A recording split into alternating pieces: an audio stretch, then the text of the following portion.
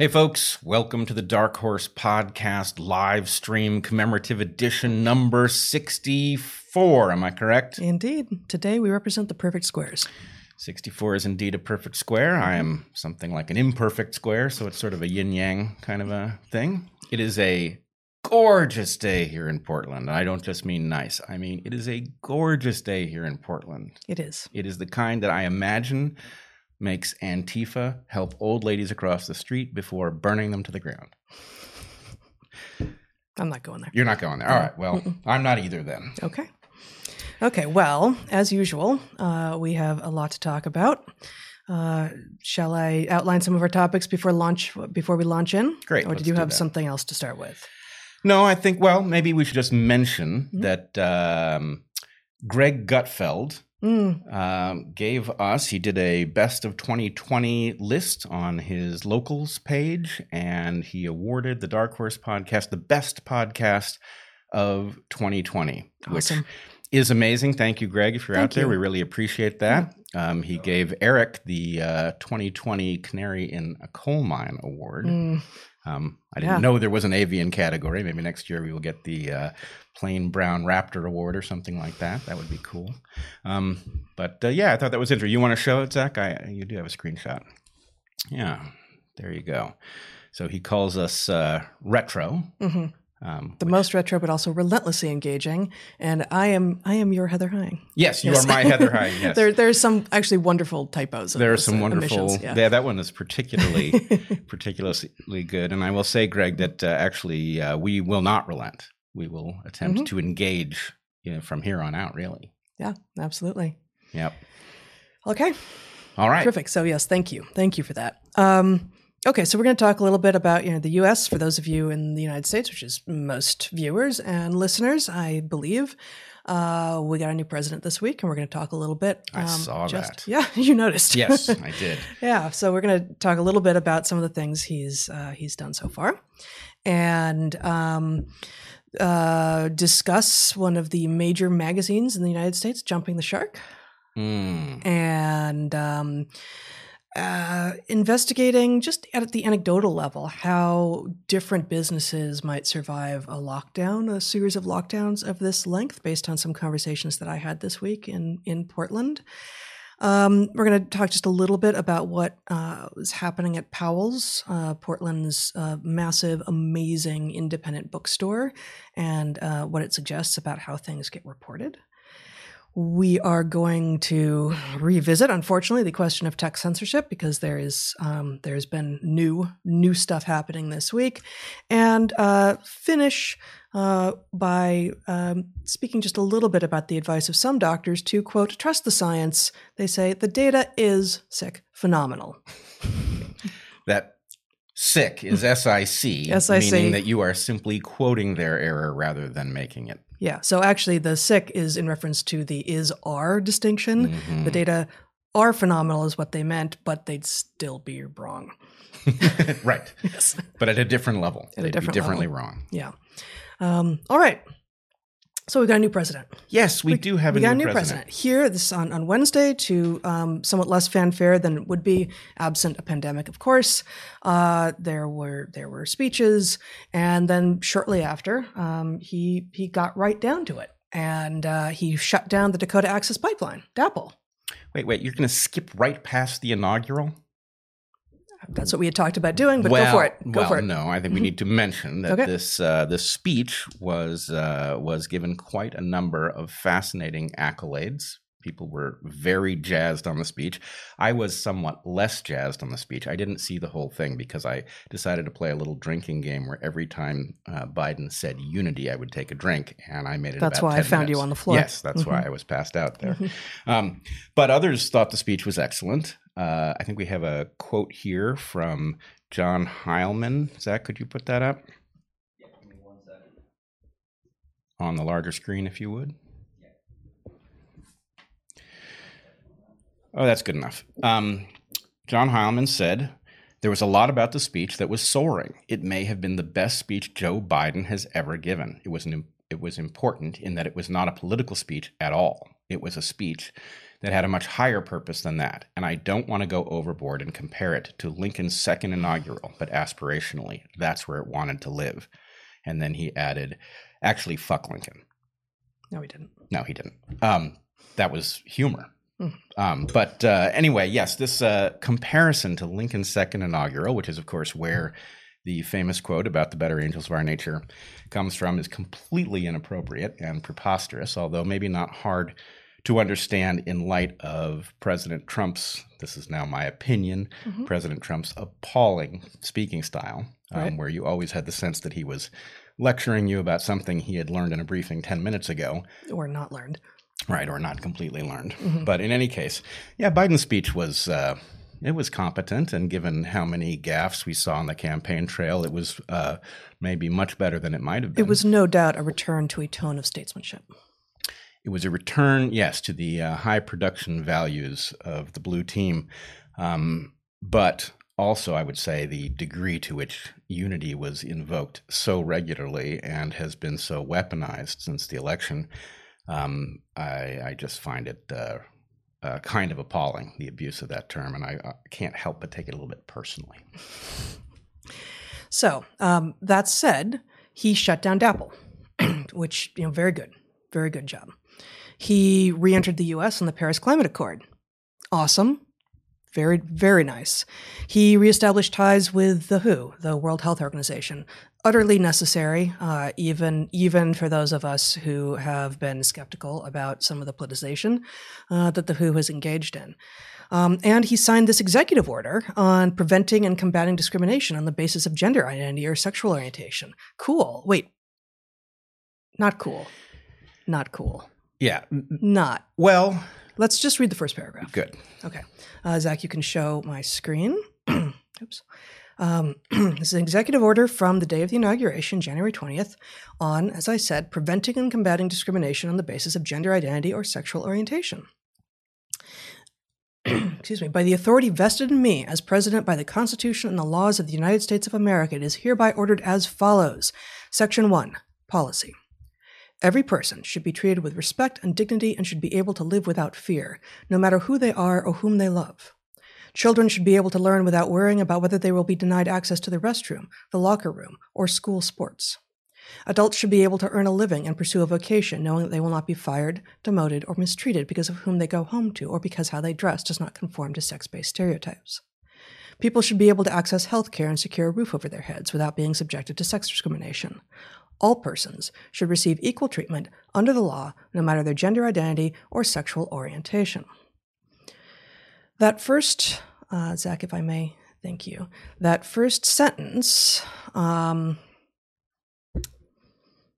just the first two phrases of the first sentence of this executive order, every person should be treated with respect and dignity and should be able to live without fear, is a completely honorable sentiment and exactly not what this executive order then proceeds to do. What it proceeds to do is prioritizes the demands of a very, very tiny minority of people over the rights, the established legal rights of half of the population. Since when is this what democracy looks like? Well, the problem, of course, is that you can read that in two different ways. And it is, in fact, I would argue, designed so that we will read it in two different ways. That it is a signal to those who are looking for a particular change in the law while appearing to subscribe to values that all decent Americans hold. And the problem is that there is an actually difficult balance that needs to be struck between providing people the liberty to do things like transition to the gender that they feel, while protecting people who have a right to be protected, which is to say, women. Mm-hmm. And so these things, it is not clear how to strike that balance, and it is certainly not going to be a simple matter. But in doing it this way, they have effectively chosen sides while leaving the option to declare themselves completely concordant with the values that we all share. Yeah, the rest of the executive order, with one notable sentence, is pretty anodyne, right? It's fairly generic, and exactly as you say, it leaves them open to declare later oh, that's not what we meant. Oh, we didn't see this eventuality coming. We couldn't have seen what was downstream of this. And, of course they can. Right. It's perfectly clear that in extending, effectively extending rights to trans women, these are people who are born male, who transition to female, that they are encroaching on the rights of women to be protected from men in things like sports competition, and more importantly, in cases like when they are sent to prison. Prisons, crisis centers, halfway houses, places that are single sex for the explicit reason that women are a protected class. And this has never before been a class to which you could simply declare yourself, I am now in that. And the vast majority of what I will continue to call the truly trans people, and no, I don't have a magic eyesight with which to determine at first glance, who that is. But I will say that the truly trans people represent, I am certain, a small fraction of the people who are currently masquerading as trans.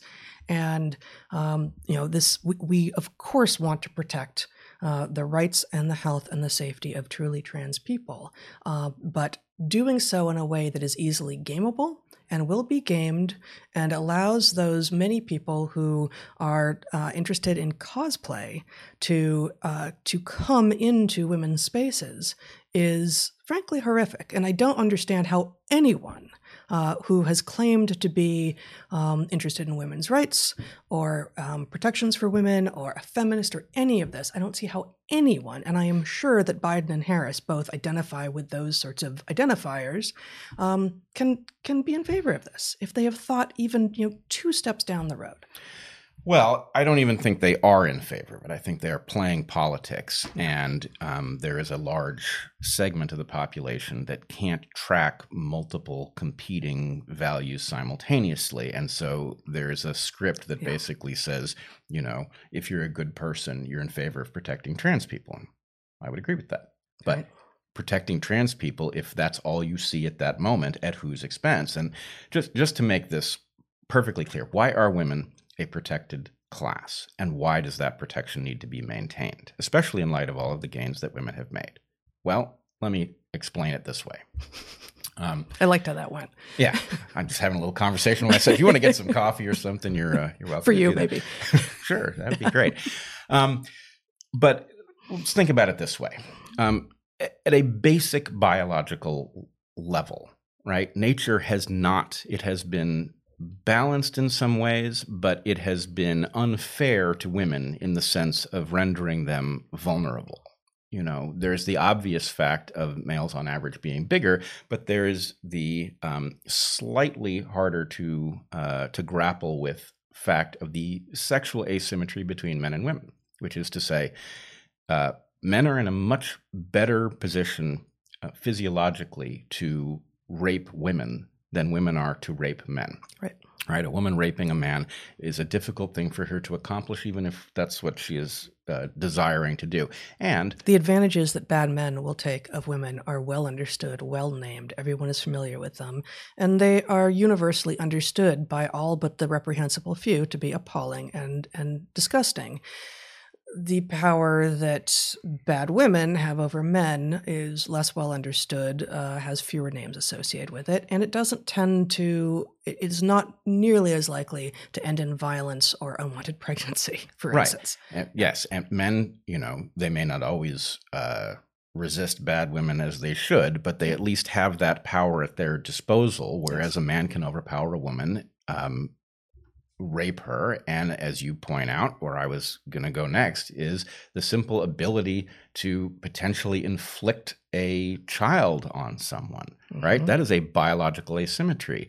Now, it's reduced for people who might avail themselves of, family planning technology, but nonetheless, the ability of, this asymmetry between what a man can do to a woman and what a woman could do to a man is justification in and of itself for protected spaces where women don't have to worry about people with male genitals and gonads.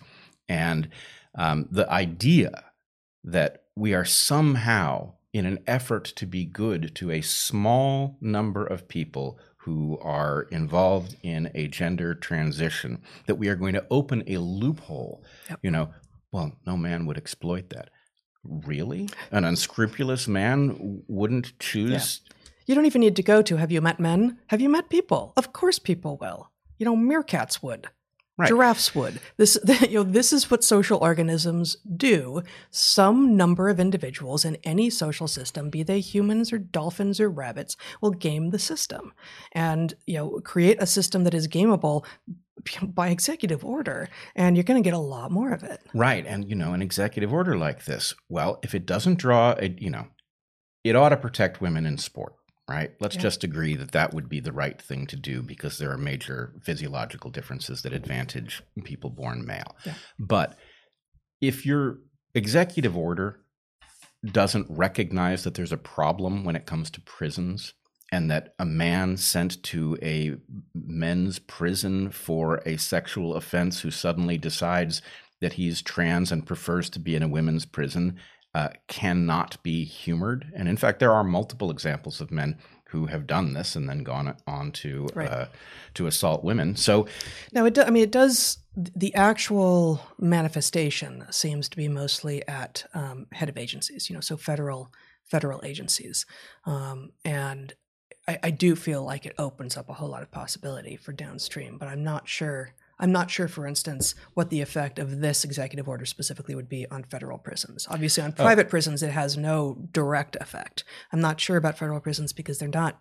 agency level. Well, I'm not sure, actually, that there's a distinction between the private and the publicly funded prisons, because the question is the rights of the prisoners. They're sentenced in a public context. And so it doesn't say that the executive order has an effect on prisons, but it signals a belief in a principle that obviously is insufficient to deal with the situation. And so are they going to reverse course on this and say, yes, this is true, equal protection, except when it comes to prisons? No, that's not very likely. It's not very likely. And so they're effectively asking the populace to buy into a fiction.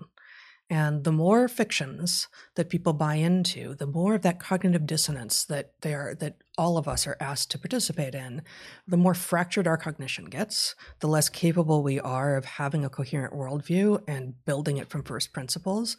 And you're more likely, once you've accepted some number of these just lies about what reality is, you are more and more likely to say, whatever, I accept it. I'm going to go along with it because you appear to be feeding me something that's consistent in your worldview, and I don't know how to make sense of it. Yeah.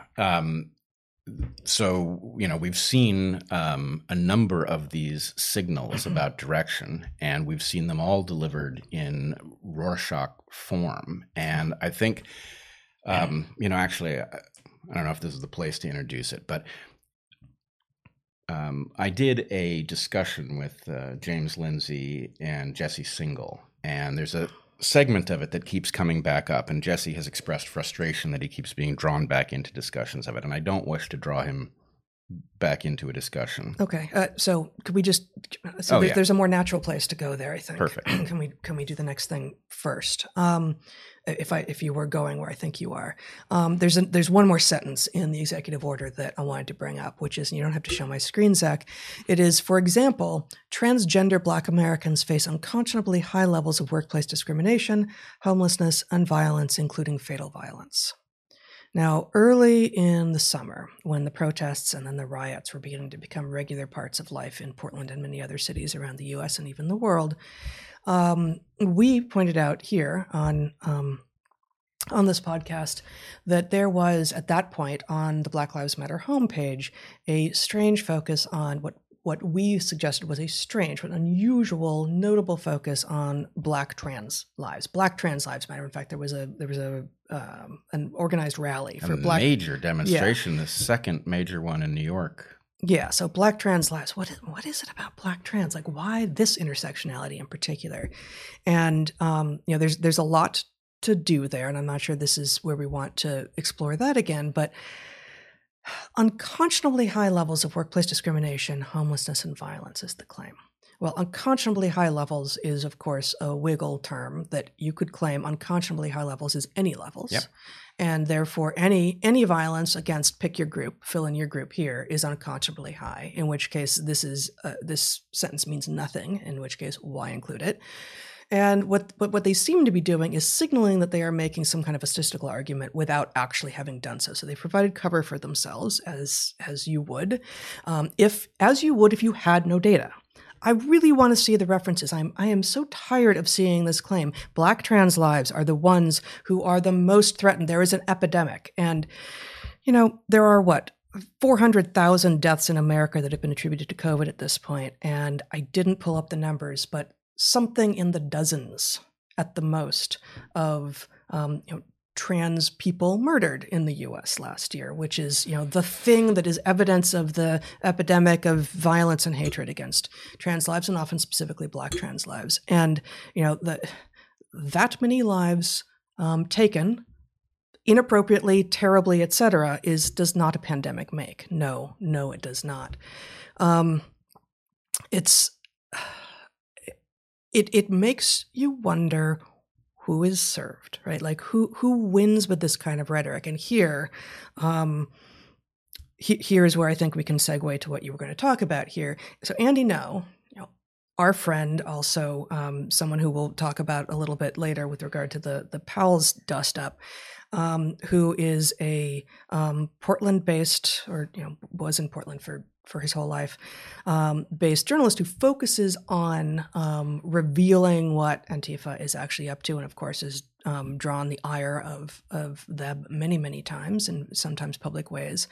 A couple of years ago, revealed the fabrications behind the then ubiquitous claims, it seemed, that there was widespread street violence against trans people in Portland and Seattle.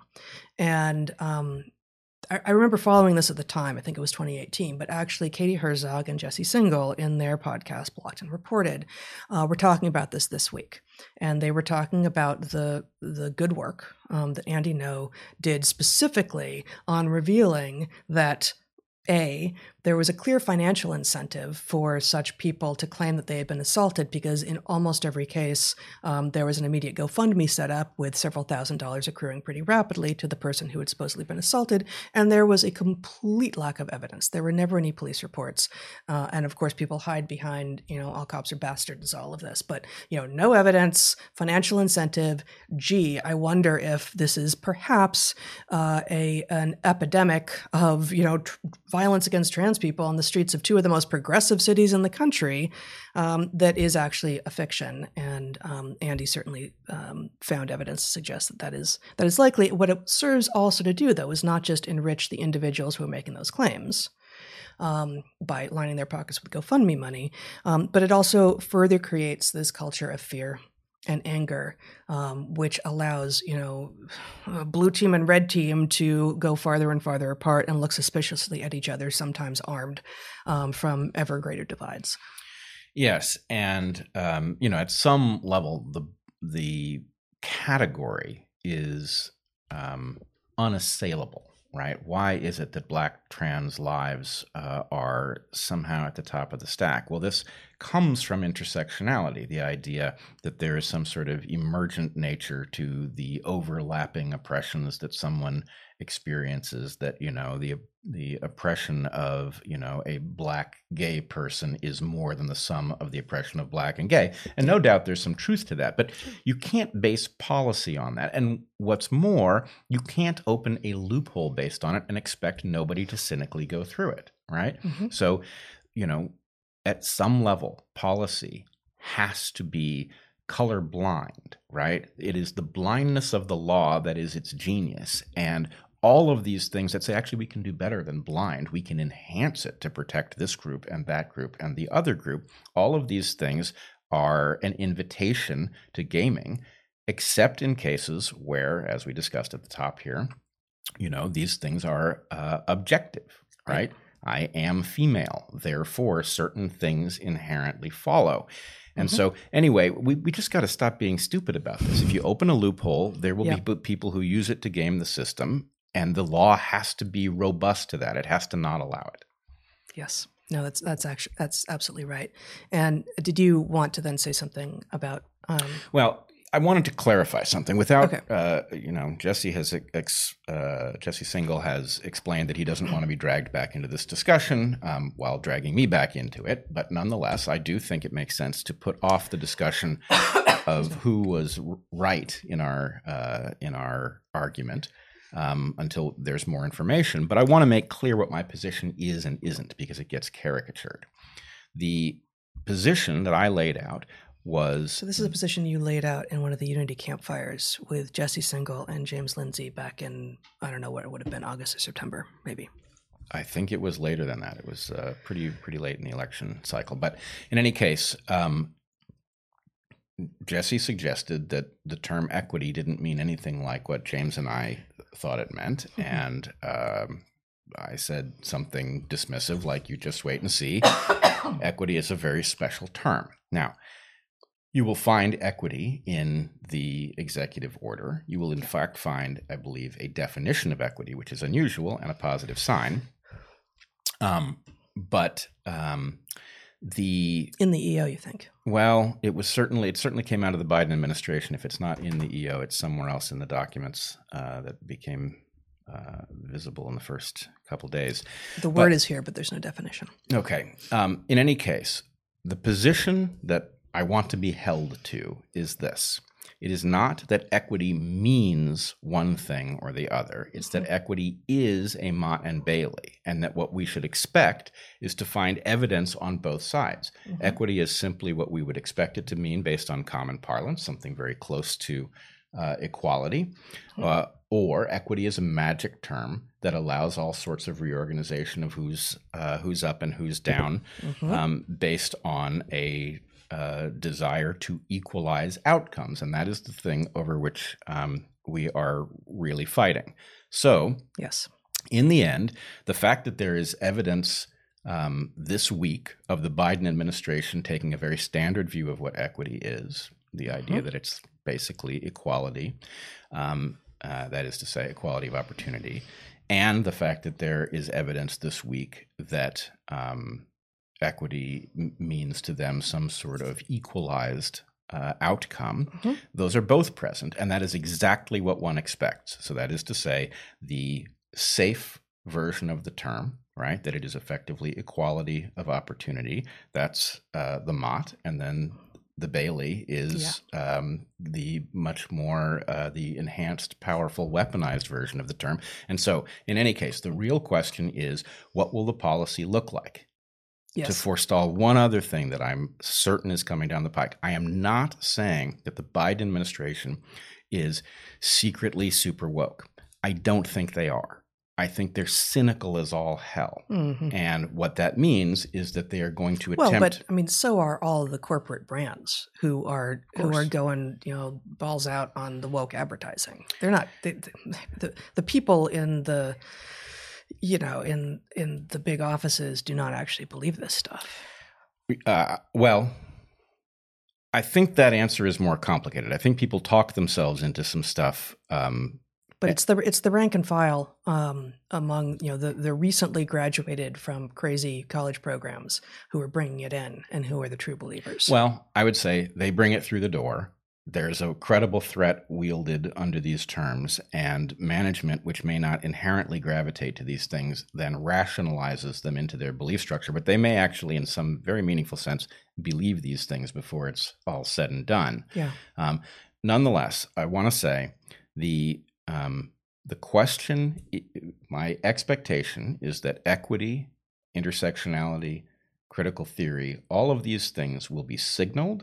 They will be used to establish a partnership, which I believe the DNC and the Biden administration will engage in without a core belief. But the prediction is they do not know what they are partnering with. They don't understand its power, and they will not be able to control it. And therefore, it will end up transforming the landscape more than it already even has. That said, I think it is very important, and I did this with Trump also, but it is very important to give the new administration the benefit of the doubt and to let them, surprise us in the positive direction. Absolutely. Absolutely. So actually, as per your discussion there of the two different, the Mott and Bailey use of these terms, which is invisible to people who aren't aware that there are two definitions.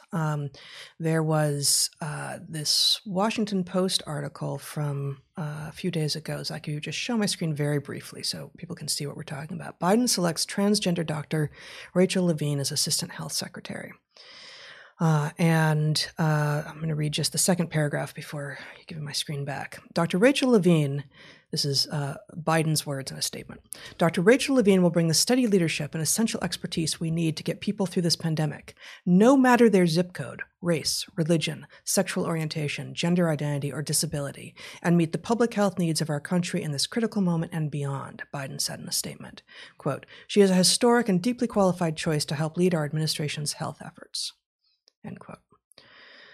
Farther down in the article, we have her saying, she is not saying what she is intending to do, but she's talking about her work in Pennsylvania. She says, I am proud of the work we have done as an administration to address health equity and the work I have done personally to raise awareness about LGBTQ equity issues, she said. To which, I ask, which is it? You can't have it both ways. Here we have these two things right next to each other in an article, in a single article from Washington Post. Is this person going to serve all Americans, regardless of demographic marker, or are they going to be working for equity, which explicitly centers these demographic markers and seeks redress for differences in outcomes? Which is it? Regardless of demographic marker, as Biden says, or focusing on demographic markers, as she implies? You can't have it both ways. Regardless or focused. Regardless or focused. I really hope it's regardless. Those are his words. Those are Biden's words. There is nothing in what I have found of what she has said in the past, Levine, the new assistant health secretary, to suggest that there is going to be any regardless here. Well, also there is the fact of her nomination to the post, which I will say would be striking under ordinary circumstances and appears to be very questionable in the midst of a pandemic that is bringing us to our economic knees, among other things. That this, it is obviously possible that she is the very best person for that post at this moment and just happens to be trans.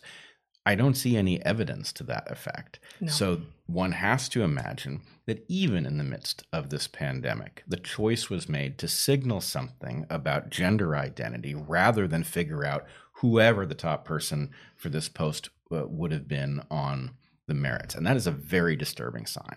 And I'm going to go full turf here, okay? And then you're going to riff a little bit on what that means. WAPO, in an article from 4 years ago, this is 2016, at the point that she was appointed in Pennsylvania, show this just briefly, Zach. Meet Rachel Levine, one of the very few transgender public officials in America. And this is from June 1st, 2016. This is while Obama was still president. In this article, we have Levine being revealed as having some traditional markers of femininity. Apparently, quote, she favors chunky necklaces and Earl Grey tea and is in constant motion. But later in the same article, Levine does not discuss whether she took hormones or had surgery, calling it a private medical matter. You can't actually change your sex if you're a mammal. It's never happened. You can change the presentation, the way that you appear. That is gender. In order to be welcome in some female spaces, there is no way that self-ID should be sufficient. And claiming that the actual hormonal and surgical changes, which do not get you all the way to changing sex, but get you into a position of actually, in my mind, being transgendered, if that's private and all you have to do is wear chunky necklaces and drink Earl Grey tea to be considered female, and then now we've got this female person as assistant health secretary, well, that's, chalk one up to feminism. No, this is backwards land in so many ways. And this is yet another one of these places where people who aren't thinking too hard about it sort of see this, go, what? Okay, I guess. Oh, no one knows if this person is even on hormones of the sex they weren't born to or has had any surgery. Maybe they're just drinking tea and wearing necklaces. And that's enough to get them called a woman? Didn't know it was so easy. Yeah, it's an amazing feat. So you describe yourself as having gone full TERF. Yeah. TERF, for those of you who have been living under a rock, it means it's an acronym: Trans Exclusionary Radical Feminist. And my contention is that we can prove that that's not actually a thing. Awesome. And here's how we can do it. One says certain things in the public sphere, and this accusation comes back. You and I have both had it hurled at us many, many times, and we know many other people who have as well. What one needs to do in order to have that term hurled at you is espouse a belief that simply saying that you are of one gender or the other is not sufficient, and that some people will, if you say that it is sufficient, if that's the standard you legally adopt, that there are those who will game the system and already are. And if you say those things, you will be labeled as a trans exclusionary radical feminist, which is an accusation akin in some circles to being called, for example, a racist, right? It's clearly understood to be a kind of bigotry. But here's the problem, is if those are the only things that you need to believe in order to be in this category, then you don't need to be trans exclusionary, right? You don't need to be radical, and you don't need to be a feminist. As a matter of fact, if you just simply believed what pretty much everybody believed 10, 15 years ago, you'd be right there in TERF land. Plenty of conservatives, this was your point to me earlier, plenty of conservatives have this same sense of like, when did we stop not understanding biology? And many conservative people would not call themselves radical feminists. Right. It's a simply traditional view of gender roles, which isn't where you and I come from. But well, they may have a traditional role, view of gender roles. This just requires actually nothing about gender roles. It requires understanding biology. Well, right. You could come there from biology. You could come there from, just simply having a belief in traditional roles that are, you and I would say, are antiquated. But any of those things are good enough to get you through the door. So the point is, none of the letters in the acronym are required to be in the category. It's a special category. It's like equity. It's a magic term. And in this case, what that magic term is doing is it is standing like a buzzsaw on the side of an argument space. And the idea is you are limited to certain arguments. But if you make any of these other arguments, then we're going to shove you into that thing. We're going to shove you into the bigot saw. And at some level, we have no choice but to stare this down. TERF isn't a thing. Just because a group of people have decided to equate it with bigotry and then accuse people of it as they find convenient doesn't make it true. It doesn't create any validity. And what's more, we can tell it's invalid because even by its own definition, it doesn't add up because there's so many people in the category who are none of those things. Yeah. Well, I do feel like there's a way in which we're living in an age of legitimized epithets against women. TERF, Karen, right? Like, these are epithets, pure and simple. But of course, those are the two that come to mind, and there's plenty that are hurled at people regardless of their sex. The fact that you can be a Nazi for saying that equality of outcome is not a legitimate goal is rather remarkable, and it acts as that same kind of buzzsaw. Yeah, I agree. It's a general form of argument, and there are variations on the theme. I would say Ibram X. Kendi's formulation about there is nothing, everything is either racist or anti-racist, and therefore if you can't say that something is anti-racist, well, we know what category it's in. I mean, that's a very special form of logical argument. By the way, Dr. Kendi, if you are watching, and I hope you are, we can also prove very simply, in a way that every single person who hears it will understand why it is the correct logical formulation, we can prove that your contention that there is no non-racist, that there is only racist and anti-racist, we can prove that that is incorrect. And I would like to offer you, if you'd like to come on the Dark Horse podcast, I'd love to have you on. You can outline your position. I will outline my challenge to it, and we can see which argument wins out. All right. Should we move on? Yeah, let's do that. All right. Here we have, Zach, if you will show my screen. This is The Guardian. Rolling Stone seeks thought leaders willing to pay $2,000 to write for them. This is, I think, Rolling Stone, one of the most important journalistic outlets, actually, of at least the late 20th century, jumping the shark. This is truly remarkable, actually, that they are willing to have pay-for-play content masquerading to anyone but careful readers as presumably next to their normal content, although it's not totally clear from this. So, Zach, yeah, thank you.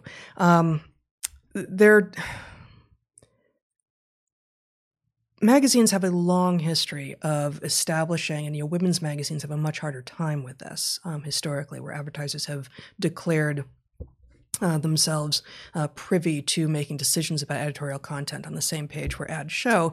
But other than women's magazines, typically these journalistic monthly and weekly magazines have a kind of firewall between content and advertisers. And Rolling Stone is saying, no firewall. Paywalls are fine, but no firewall, right? Like we are not going to anymore protect our readers from recognizing when it is that some self-declared leader in, I can't remember, it was like the types of things that they are saying. The invitation to possible members says that the scheme is strictly for those in the, quote, worlds of music, entertainment, food, beverage, and cannabis. So self-styled or simply PR hacks for any of these industries, for some firm in any of these industries, gets to pay $2,000 and write pieces that serve that industry, serve those corporations, and that's not what Rolling Stone ever was until today. Well, it's also beautiful loophole. All you got to do is get sufficiently stoned, and you're qualified to write for them. Which, well, I mean, anyone is qualified, really. Yes, all you have to do is say it's about music, entertainment, food, beverage, or cannabis, and have $2,000 to spend. Yeah. So and then Rolling Stone will sort of kind of call you a thought leader. Why? Because you had $2,000 to spend. That's what makes you a thought leader. So there's a question really about what's driving this. Mm-hmm. One thing is that these journalistic outlets, and you're right, Rolling Stone has been a leading publication. It's had some hiccups in recent years, but Matt Taibbi, for example, has been there and has done tremendous work reporting on the financial crisis, among other things, Russiagate, et cetera. But our best journalists are fleeing to Substack. Yep. Right? We've got Glenn Greenwald fleeing The Intercept. We've got Matt Taibbi on Substack. I think he may still be at Rolling Stone, but he's partially on Substack. Not sure. I don't think so. Barry Weiss left the New York Times. Andrew Sullivan is on Substack. Mm-hmm. So we have many of our greatest writers there. Yeah.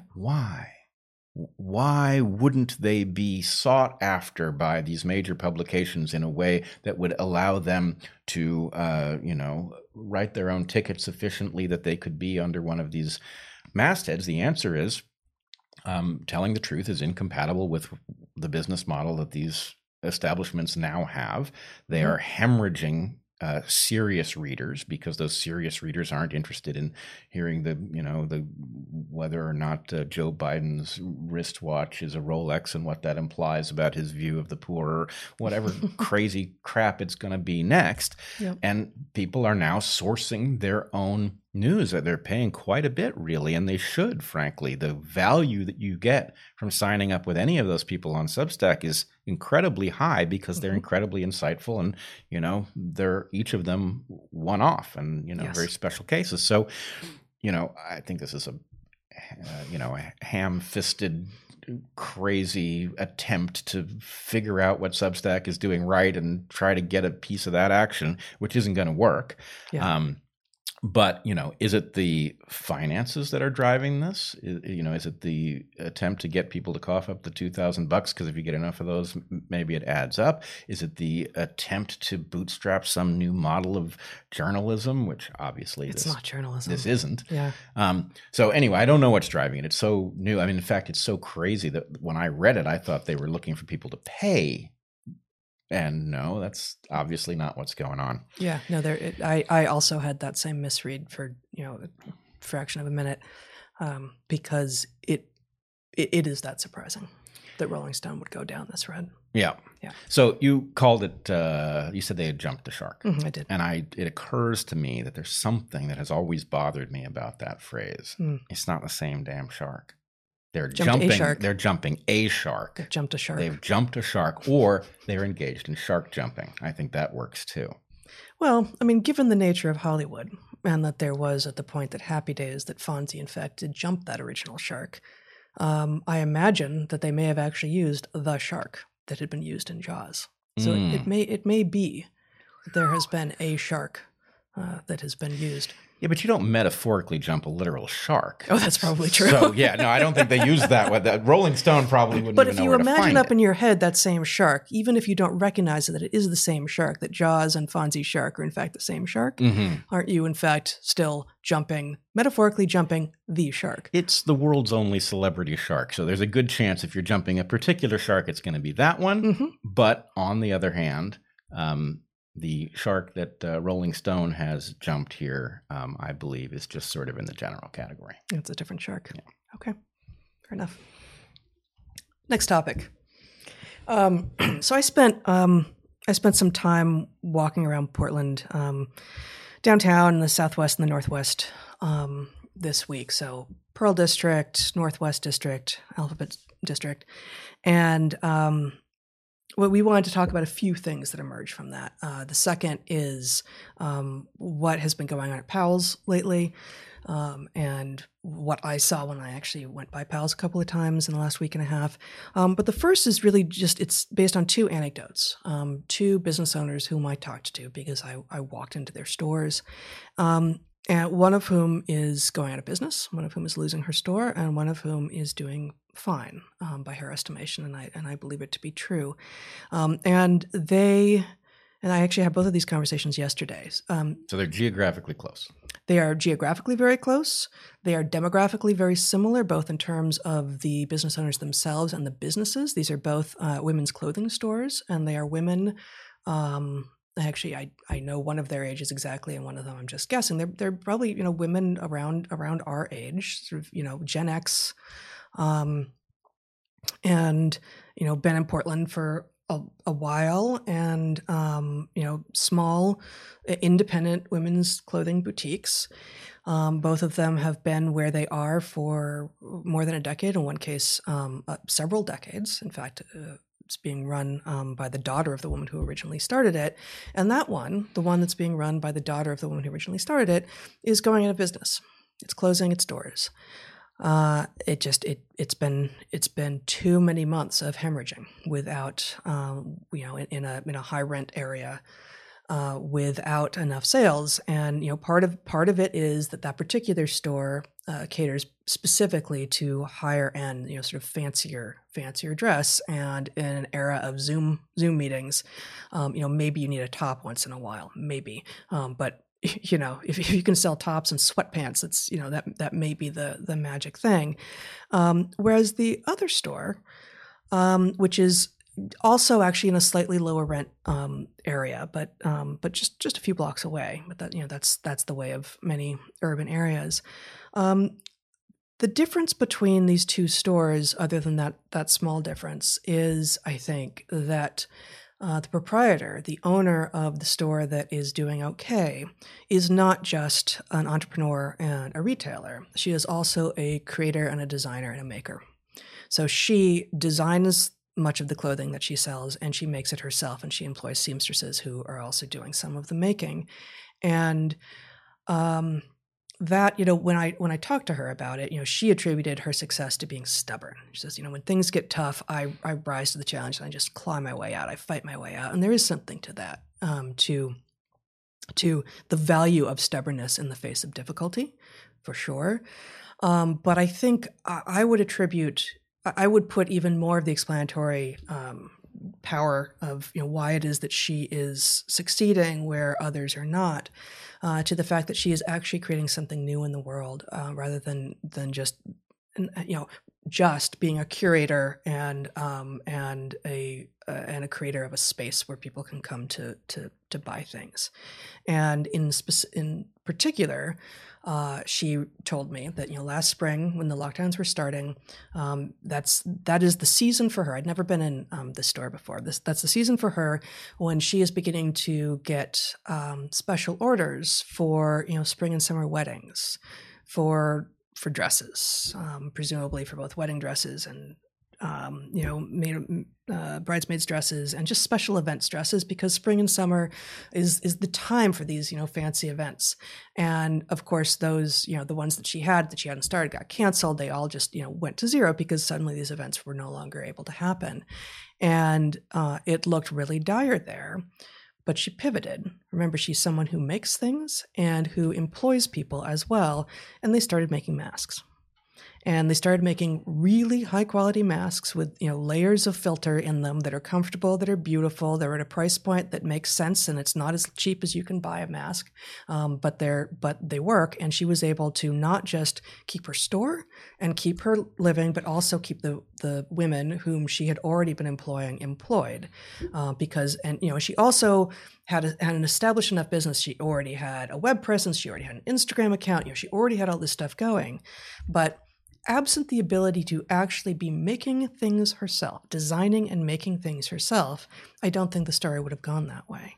And I guess this is such a challenging era for everyone, but almost everyone should be able to find something in themselves that is unique that they can bring to the world, and that is what everyone should be trying to figure out, what that thing is if they don't already know it, and how is it that they can release it in the world, as opposed to relying on supply chains and the words of authority and when am I going to be allowed to do the thing that I was being allowed to do before, because it's not reliable.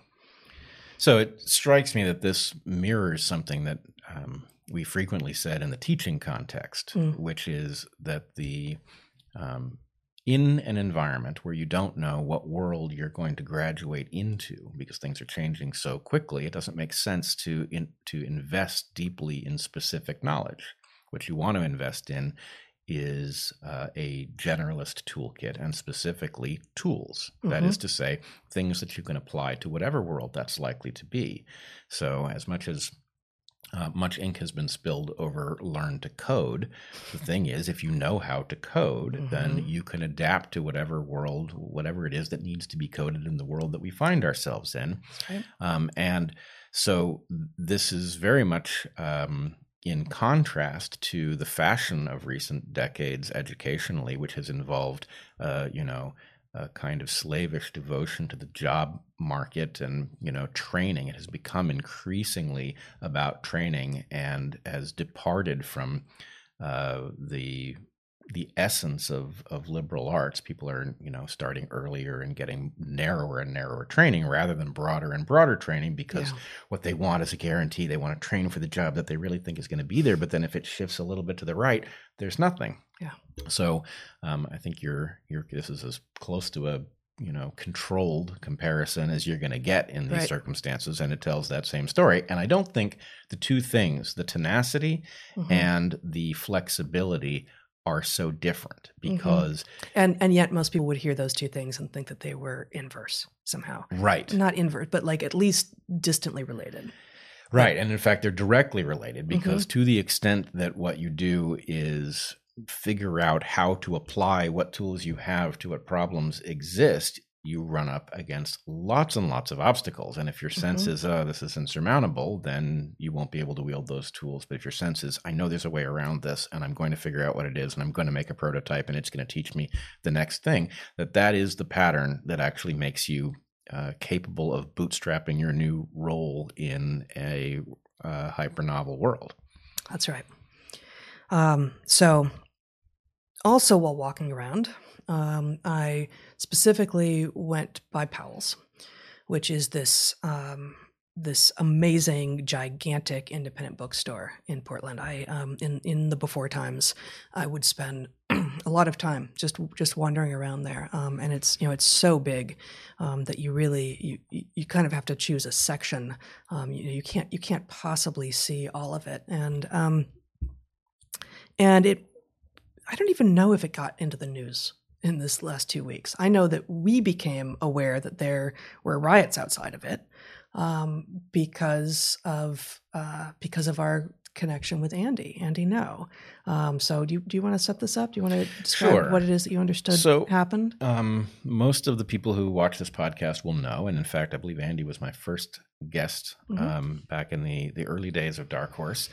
Andy is a local independent journalist who has been absolutely dogged about revealing what is taking place on the streets of Portland when the mainstream news was absolutely pretending that it wasn't happening. So throughout the rioting, Andy was there, and he was one of the few places you could go to figure out what was occurring in the streets of Portland.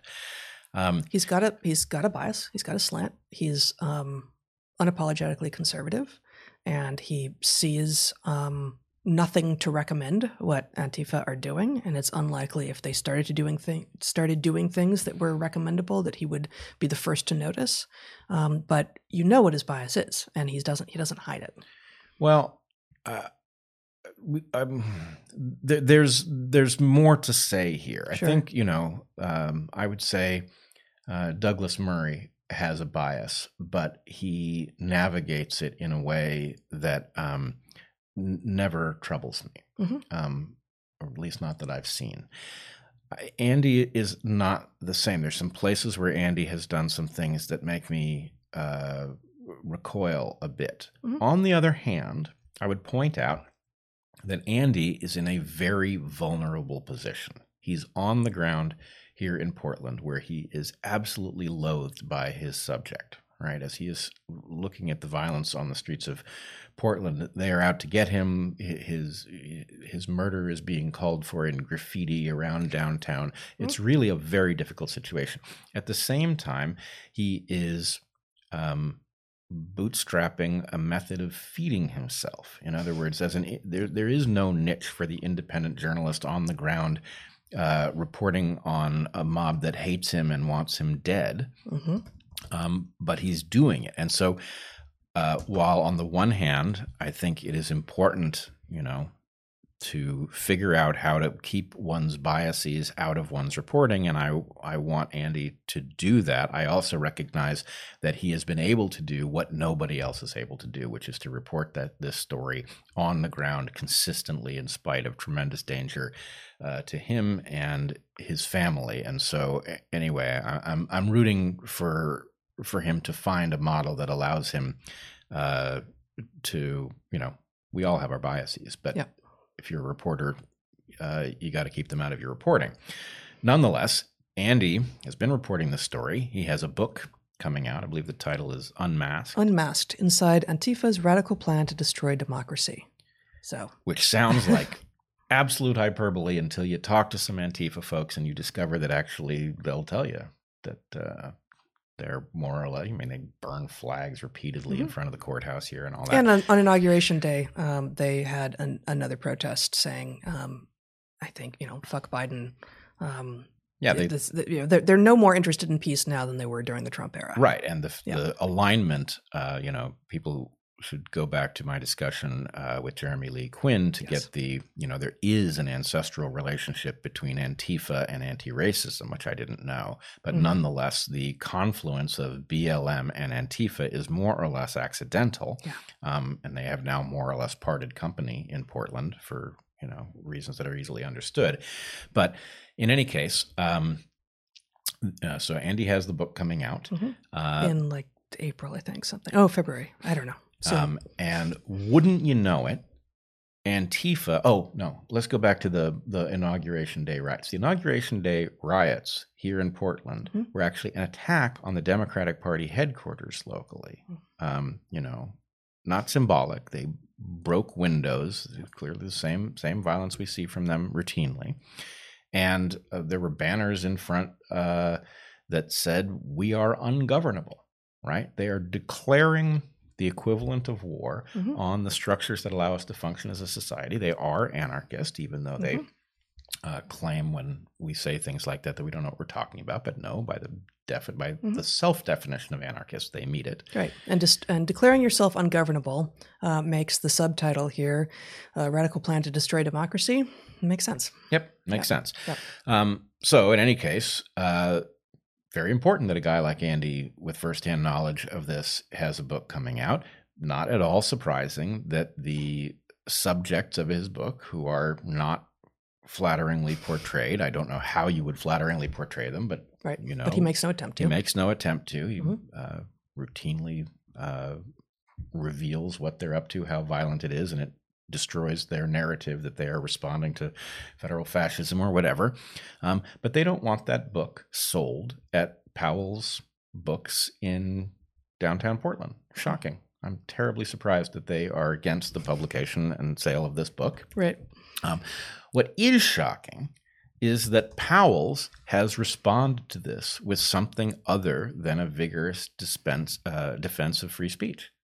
Yeah. So they have a long thing online, Powell's does, in response. But the first paragraph, and you can show my screen if you want. Zach, Powell's commitment to free speech. Dear Powell's community, at Powell's, a lot of our inventory is hand-selected and hand-promoted, and a lot of our inventory is not. Unmasked by Andy No came to us via one of our long-term and respected publishers, Hachette Book Group. We list the majority of their catalog on Powells.com automatically, as do many other independent and larger retailers. We have a similar arrangement with other publishers. I'll just go one more paragraph here. Since Sunday, Powell's has received hundreds of emails, calls, and social media comments calling for us to remove Unmasked from Powells.com. Due to protests outside our Burnside location, that's an auxiliary location, we have chosen to close our store, including curbside pickup, to keep our employees and customers safe. We are monitoring the situation daily, and we will reopen when it is safe to do so. Our other locations and website remain open. So it goes on, and it's all this very, very backpedaling, soft, like mealy mouth kind of defense of free speech. And the first day I went down to Powell's, the main one downtown, Pearl District, they were closed, and I was shocked. I was interested to see what it was going to look like there, and presumably because it was closed, there was nothing going on at all, except I was standing there reading the sign on their door. When a couple of other women came up behind me and murmured, "Oh, I wanted to go in. I wish it were open," this seeming not to know why they were closed, because there was nothing on the sign outside the door that explained we're closed because a mob came and tried to censor us. This is about one of the world's, I think, biggest independent booksellers responding to cries to not sell a book. Right. And their defense is, we didn't pick it. It's in the catalog. We sell lots of things from catalogs. And we're never going to have hard copies in the store. Don't worry about that. Right. And we were people can still order it online from us if they need to. We wouldn't, but if they need to. Right. But certainly you don't want it, you can't buy it in the store. And we will reopen when it's safe, effectively giving Antifa control over when Powell's is open and when not. Well, they were open then a few days ago. And nothing was happening. Right, but my point is to even say that. Yes. It reveals the failure of the full stack here, because what's really going on, yes, Powell should make a full-throated defense of free speech, and it should say, books are about ideas. We do not vet them in advance. You are more than welcome to purchase a copy of the book, disagree with it in whatever way you wish, and you have numerous freedoms that would allow you to write a vigorous response, which we would also carry, blah, blah, blah, blah, blah, right? They could do a lot of things. What's really happened here is the mayor, who said one heartening thing about enforcing the law after the election, and then basically things have gone back to the way they were beforehand with the kid gloves and all.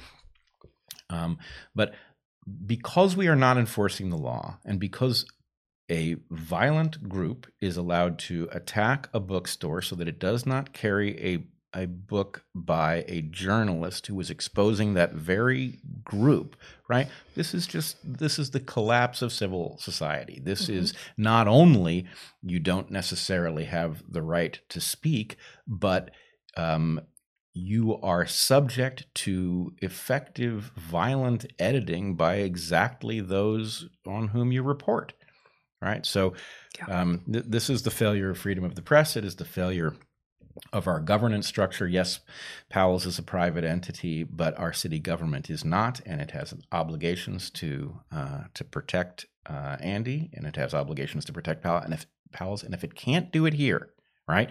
If the city government it can't do it for Powell's, then Portland is doomed. Right. Powell's is extremely popular with Portlanders. They are rightly proud of Powell's. This amazing, and a destination for tourists when there were tourists. Yeah, it is one of the shining examples of a brilliant non-chain bookstore, and therefore, if Mayor Wheeler were to have the police enforce the law and protect Powell's, this is the thing that is most likely to wake people up to where we find ourselves, and it's not happening. So it's not happening. If not this, what? If not this, what? Exactly. And I guess the one other thing this made me think about was the nature of episodic behavior. And we spoke a lot during the summer and the early fall when the protests were still happening every night in Portland, and they reliably, as the sunset, became riots. And yet some, I don't know how many of them were simply confused and how many of them were intentionally being deceptive, but some journalists would say, well, here I am at noon in some random square, and I don't see any protests, so I guess this is a lie. I don't see any riots. And the idea that something has to be happening at all times everywhere in order to be happening at some time somewhere is obviously a ridiculous proposition. And if you say it that way, it's revealed, but somehow most people can't keep that very simple fact in their head for very long. So, were those protests mostly peaceful? Well, actually in Portland, every single night they went from peaceful to not peaceful. Every single night, like clockwork. It was actually more like sun work, because as the time of the sunset changes, so did the time of the onset of the riots. It was regular, it was predictable, and all you had to do was be in the quote-unquote right place at the quote-unquote right time to see what was going on. And if you didn't go there at that time in those places, then you wouldn't see it. And of course, there were actually 3 or 4 or 5 regular locations that the violence was happening. Mostly peaceful. Well, by some metrics, I guess, if you want to do the math that way, but that's not journalism, is it?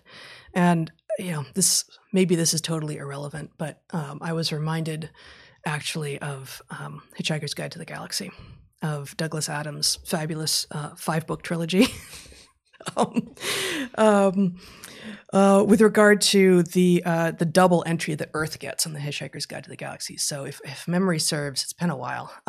Ford Prefect, who's actually an alien, has picked the, he thinks, unassuming name Ford Prefect with which to live on Earth for, it turns out, decades, because he misses his ride, right? So he's stuck there, and he befriends Arthur Dent, and the two of them manage to hitch a ride on a Vogon spaceship, I think, within minutes of Earth's destruction. And the Hitchhiker's Guide to the Galaxy is then both the book that Ford Prefect is writing for, but also it's encyclopedic. It's an encyclopedic reflection of all of, if you were hitchhiking around the galaxy, where might you go and what might you do in order to find drink food and how might you suck on your towel to get nutrients, all of this. When he was sent to Earth to update the entry for Earth read harmless. And through dint of decades of work, he managed to double the length of the entry to mostly harmless. And I think mostly harmless accurately describes Earth about as well as mostly peaceful describes the protests and riots that have been happening in the U.S. since the end of May. Yes, I agree with you now that you say it. Douglas Adams seems to have anticipated this foolish moment. Yeah. I'm sorry he's not here to see it. Oh, I am. I am too. Okay, we got two more topics before we sign off for the week. We want to talk a little bit about the newest iteration of tech censorship that's happening. Mm-hmm. Yes, so this week, our good friend Jim Rutt and my collaborator in Game B back in 2013, I think it was. Before that. It was before that. Well, anyway, Jim Rutt, who was the organizer of Game B, just to give you a sense of who he is a former chairman of the Santa Fe Institute, which is an academic institute that is dedicated to the study of complexity science. He is a tenacious student of history. He is also, this is just a bit of trivia, he is the coiner of the term snail mail. So in any case, that's... And you've been on his podcast? I have been on his podcast a couple times, and he is somebody who emerged from the right. And anyway, Game B was an effort to figure out how to move civilization into its 2.0 version. That involved people from across the political spectrum gathering in Stanton, Virginia. The idea being that Game A, which we are all living, is failing us in ways that we are beginning to see and will begin to fail everyone in ways that we are trying to predict. But whether or not we predict it accurately, we know that it will fail. Yes. The central idea in Game B was that Game A is actually vulnerable to competition. It tends to stamp out things that it can't fight, but if you were able to fight it on a level playing field, a Game B that was superior at doing all the things Game A claims it wants could defeat it. Game B, I should say, I believe the term was the insight of our friend Jordan Hall, who was also a founder of Game B. In any case, Jim was thrown off of Facebook this week.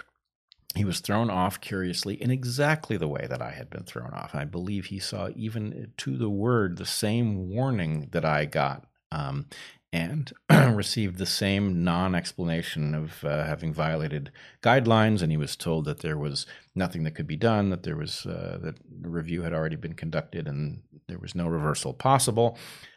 We, of course, raised a stink about this on Twitter, and he has been reinstated. Two of the mods, the admins for the Game B Facebook group, not a group I participate in, but nonetheless, there is a group that discusses Game B on Facebook. They were thrown off at the same time. So Jim and the other two admins were all thrown off. Yep. And in the space between my being thrown off and then restored and Jim being thrown off, Jordan had been thrown off. Jordan Hall. Mm-hmm. So this is Has his account been restored? It has been restored. So this is a fairly clear attack on Game B. And the thing that is, I think, most significant here is that we are watching a purge of what we are told is conservatives. That's a very upsetting idea.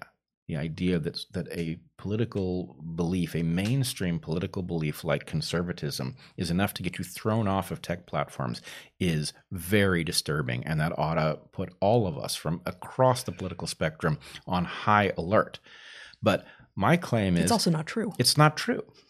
That's the cover story. It's true, and... Yes, conservatives are threatened, but really, those who are being thrown off are anybody who is a threat to the power of the ruling elite, which at the moment is overwhelmingly from the blue team. So the blue team is consolidating power by getting rid of things that challenge it. Not only does that include, yes, Jim was originally a conservative. I would now say he is extremely progressive. I mean, after all, he was interested in a total revamp of the way civilization works to make it fairer and more functional and safer, that's pretty darn progressive. Certainly an attempt at progress. Right. I also, knowing him personally, knows that he is an egalitarian who holds our deepest liberal values close to his heart. So Game B, threatened, right? Have numerous people associated with Game B thrown off of Facebook. The Unity movement was, of course, suspended at Twitter and remains suspended to this day. Also not a conservative movement, a non-ideological, non-partisan movement. And so it's very clear that what's happening here is power is using weaponry to defend itself against challenge. And to the extent that many people who are not paying close attention and who are signed up with the blue team are going to look past this and not think about it. They're going to turn a blind eye because what they think is happening, they may understand it's unfair, but they think that the cost is going to conservatives. That is an oversight that they will soon enough regret. So my suggestion would be follow all of the heterodox voices that you believe are honorable, and do so across as many channels as you can, so that as we get booted off of one channel, there's some place that we can regroup. And in later podcasts, we can talk about some other technologies and approaches that we might use in order to protect ourselves from an onslaught that we may only be able to stave off very briefly. Coming soon, I hope, right? Yes. The particular conversation that you are alluding to. Yes. Awesome. Okay, one more thing. Go ahead and show my screen, Zach. This is from the Oregon Coronavirus Update, the newsletter that I get as a citizen of Oregon that I signed up for, from the Oregon Department of Human Services. January 21st, that's 2 days ago as we are speaking, we have this headline, Vaccine Voices. I trust the science and the data is phenomenal. I'm going to read the first sentence only. Anna Antonopoulos, a pediatric hospitalist in Medford, shares her vaccination story. Quote, I got my COVID-19 vaccine to protect my patients, my friends, my family, and myself. I've dedicated my life to helping others around me, whether that is treating patients in the hospital, teaching Sunday school at church, being a super aunt to my 5 nieces and 2 nephews, and just being a good neighbor and friend. Getting my vaccine is an extension of this. I want to be an example. I trust the science and the data is phenomenal. I was so excited to get my vaccine. She is making a public health pronouncement, which is that being a good neighbor means that you should seriously consider getting the vaccine, and that may well be true. That is different. Public health is different from what is the science? What do the scientific results actually say? And the quote that this begins with, I trust the science and the data is phenomenal. Again, I'm going to get a little semantic here and say what that should read is the data are phenomenal. The singular being datum, for those of you who are dying to know. Data are. But we talked last week about there being, I think it was last week, a death, and there have been a few that seem to be the result of this vaccine. But there are many millions of doses of vaccine that have been given, and it's an error, just as it is with COVID, to only talk about deaths. But if you just look at the death rate, the rate of deaths that we really think could be attributable to the vaccine, it's tiny, and there will always be some risk. And those deaths do not, in and of themselves, really suggest any reason to be particularly skeptical of this vaccine at all. The fact is, and we have said this over and over and over again, that given that the technology with which the 2 main vaccines that are being deployed in the U.S., the mRNA vaccines by Pfizer and Moderna, are brand spanking new, that we simply cannot have access to data that suggest long-term safety. Those data cannot possibly exist. The data are phenomenal. What data? The data on what has happened in the weeks to coming on, almost a month now of many, many people getting this vaccine. So far, so good. Great. Really hope it stays that way. But claiming that you should trust the science and following that immediately with the data are phenomenal is disingenuous at best. You just can't get there from here. Yeah, I fully agree with you. The data can't be phenomenal because they simply cannot cover one of the very important issues, which is what is the long-term impact of this on the physiology of those who have taken the vaccine. Hopefully, it's a negligible effect, but Right. we can't know that yet, and pretending that we do know it is unacceptable. I would also say that this is embedded in a landscape where the data generation mechanism is itself captured. Yeah. And that is very troubling because even when the data do seem to suggest a rosy outcome, one cannot be certain whether or not that is what the data say because that's actually the consequence, or because the economic pressures that come from generating vaccines like this in a for-profit context have steered the journals, have caused a selection of some data over others because they paint a rosier picture.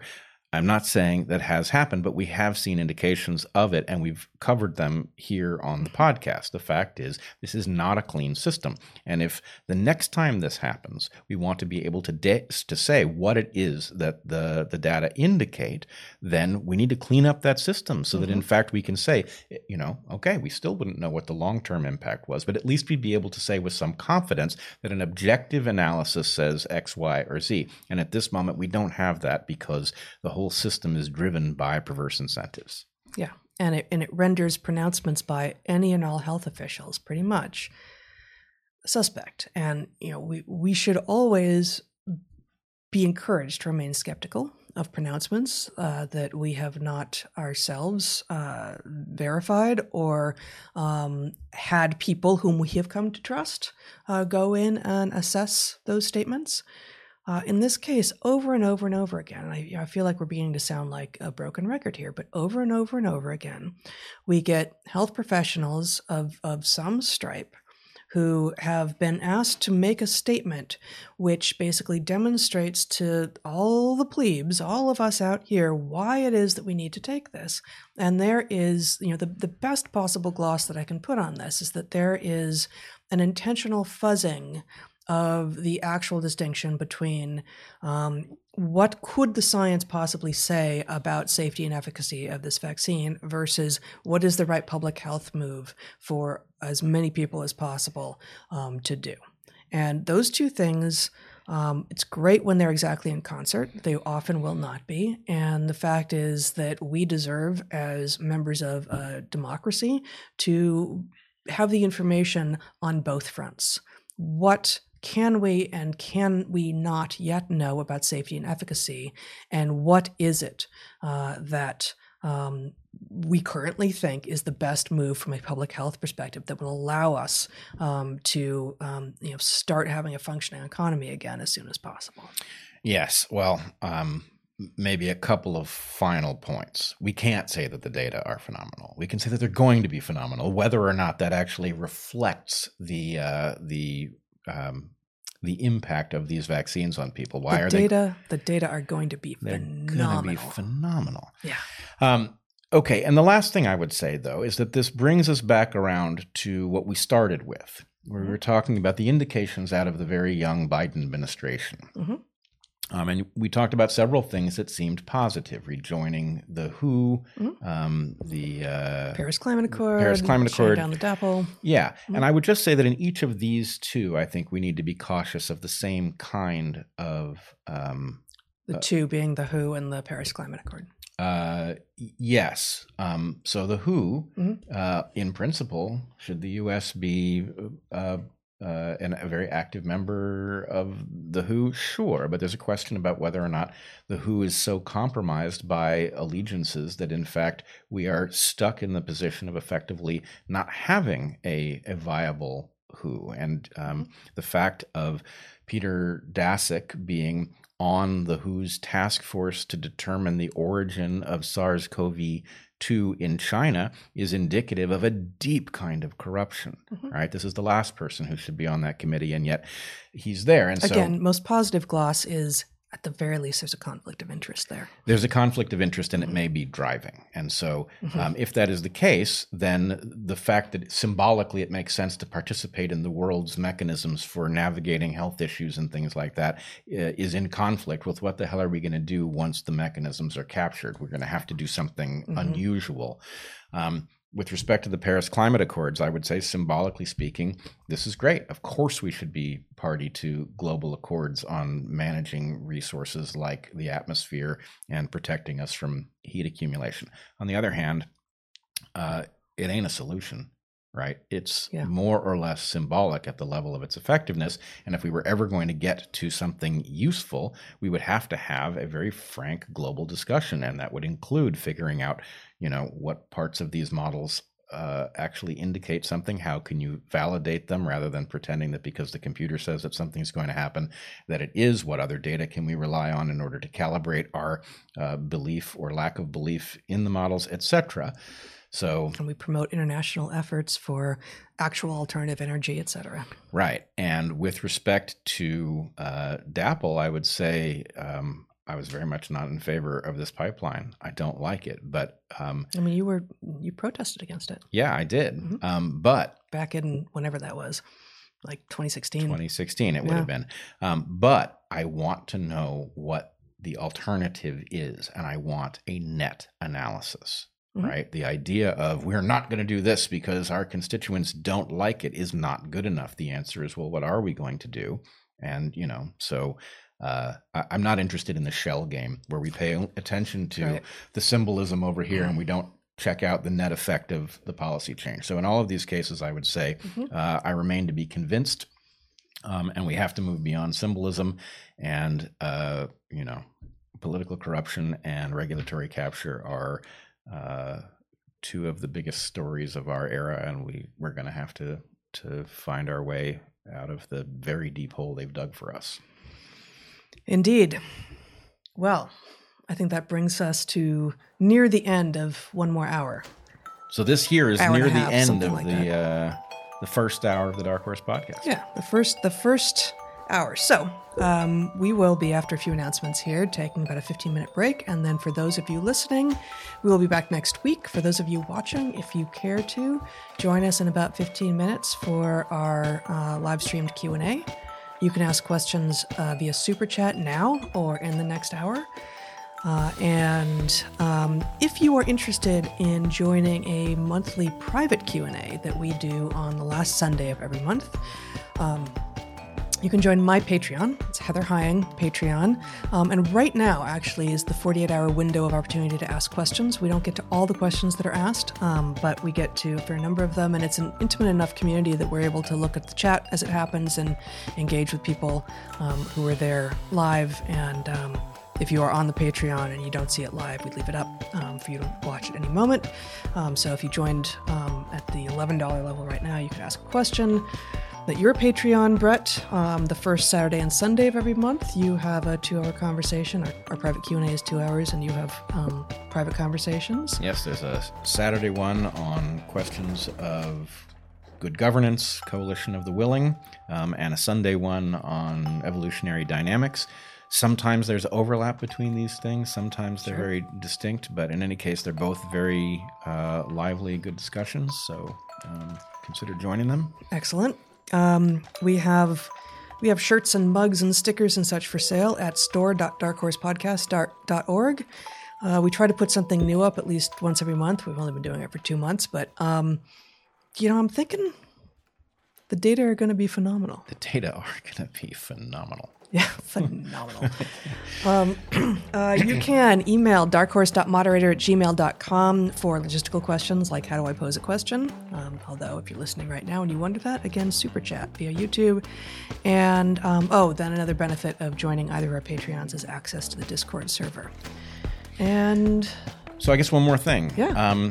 We are sooner or later going to need some kind of artist to do various cartoons and things. If you are a person with such skills, please get in touch with our moderator and maybe send them a sample of your work because we have gotten to the limit of our drawing skills, which in my case are incredibly limited.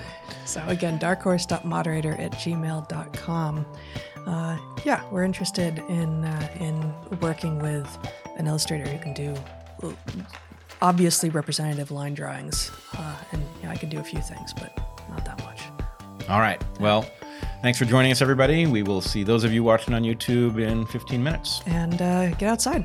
Yeah, be well.